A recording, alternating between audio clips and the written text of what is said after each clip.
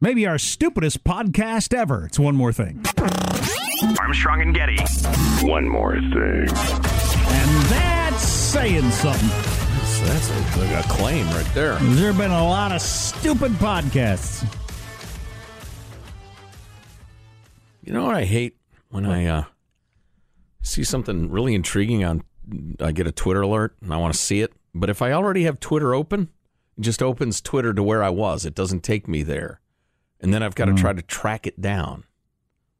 So I got to remember to close Twitter on my phone. Oh, dang it. One of our listeners tweeted something really cool at us. I can track it down, but it'll take me a few minutes. You know, one of my newspaper apps, all of a sudden now, if you turn off your phone, when you go back to it, it takes you back to the top of the screen. I don't want that. I was reading something. Yeah, I know it. Stop it. Bastards. Yeah. People with these names should watch their step. A California-based firm compiles a list of people who are most accident-prone by name. That sounds idiotic. I told you it was stupid. Yeah, but I thought... we went into it as stupid. I thought you meant, like regular stupid, not like uber stupid. Well, you know, scientists, you take a look at everything. You never know when you're going to hit upon something. This one's almost certainly stupid, but there's some people believe that your name can have an impact on your life, affect your personality, etc. I don't know if I believe that at all. If you had a particularly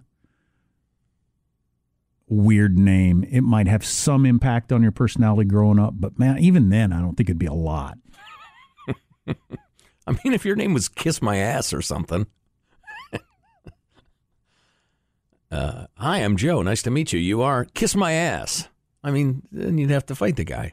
But other than that, I can't imagine it having much effect. That reminds me, if your last name's Peg and your kids name you Ima, that sort of thing. Sure. Oh, yeah. That I could see. Your parents are awful. That's your problem. Or if your name is Barry Soetoro, but that's not exotic enough, so you start calling yourself Barack Obama. I'm getting way off track here. Or Sandy Cortez now calls herself Alexandra Ocasio-Cortez. I don't know why I thought of this, but I was doing the parent-teacher conference for my son, my fifth grader, yesterday, and she is talking about, there's one particular thing that makes my son uncomfortable, and then she was talking about some kids, this makes them uncomfortable, and she was talking about what made her uncomfortable. Man, if there was one gift I could give to my kids, and I know every parent feels exactly the same way, and every parent probably has. $1 billion. It'd be $1 billion. Now you don't have anything to worry about. A toy fire truck. It's just the ability to look at it through your grown-up eyes.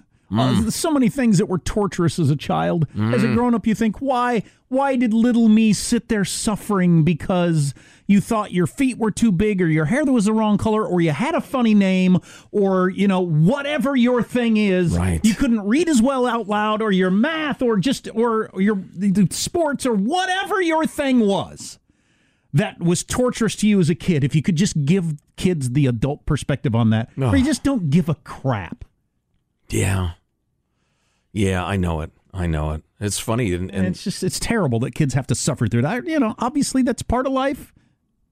Somehow it's the way it's supposed to be, I suppose. But well, and it's a learning curve for a lot of us, learning to pay heed to and like respect they're expressing their issue to you and not reject it. Not say, don't worry about that. Yeah, no, that doesn't work. Because they are worrying. That doesn't work, and I know that from my own personal experience. Right, yeah, absolutely. So you have to recognize it and then find a way to very, very, very gently convey the notion that this too shall pass. You'll get past this. It won't even leave a mark, unless it does. And trust me when I say, even after your kids are adults, sometimes you have to have that conversation. I also go with the... since you are, what it feels like when somebody mentions whatever your situation is, it's a good reason not to do it to other people. There you go. Teaches you compassion. Anywho, I don't know how I got off on that. I guess the names thing, being made fun of for your name. But anyway. There's a little insight there. I didn't expect it when this stupid thing began. This is stupid. Give me a for instance. I wish I had the name. The name part is stupid. I actually would like more from the study, this stuff. Personal injury claims, and they went through all of them in the state of California, which is a big state. Mm-hmm. Women suffer injuries 37% more when falling over. Men are top heavy. It's the breasts. Fall Just over? makes sense. That doesn't happen to me that often. Men are 23% more likely to have mishaps at home than women. They don't have any reason for this. They just compile it. I'd probably like to see that whole thing. I bet it's interesting. But then they broke I'll bet it a down. lot of the mishaps are falls from ladders and stuff like that when you're fixing stuff. If your name is Kyle, you're probably going to fall off a ladder or slam your foot in a door I'll be damned. or trip over something I'm trying to think if I or know hit your head anybody on a named cupboard. Kyle. I didn't have the time to independently do a comparison, but I would love to see those names overlapped with most popular names of the age ranges kind of featured here. Because it seems like, I don't know, the more popular names are just going to show up more often. Is it, for yeah, being right. Is it a accident-prone. disproportionate number of Kyles? Excellent point. A percentage of Kyles? And then names are not doled out evenly. Correct. No, it is not a random sample. There are going to be more Brandons stubbing their toe in 10 years as adults Than Exactly. Ulysses. than Ottos, Yeah. Right. not because of their name. There are more Caitlins falling over as we speak. Exactly. Oh, Madison's Then can't bit- stay upright. Oh, are you kidding? You can't swing a dead cat without hitting a prone Madison. You know what? I think I was talking about Pinehurst, North Carolina the other day with a buddy of mine.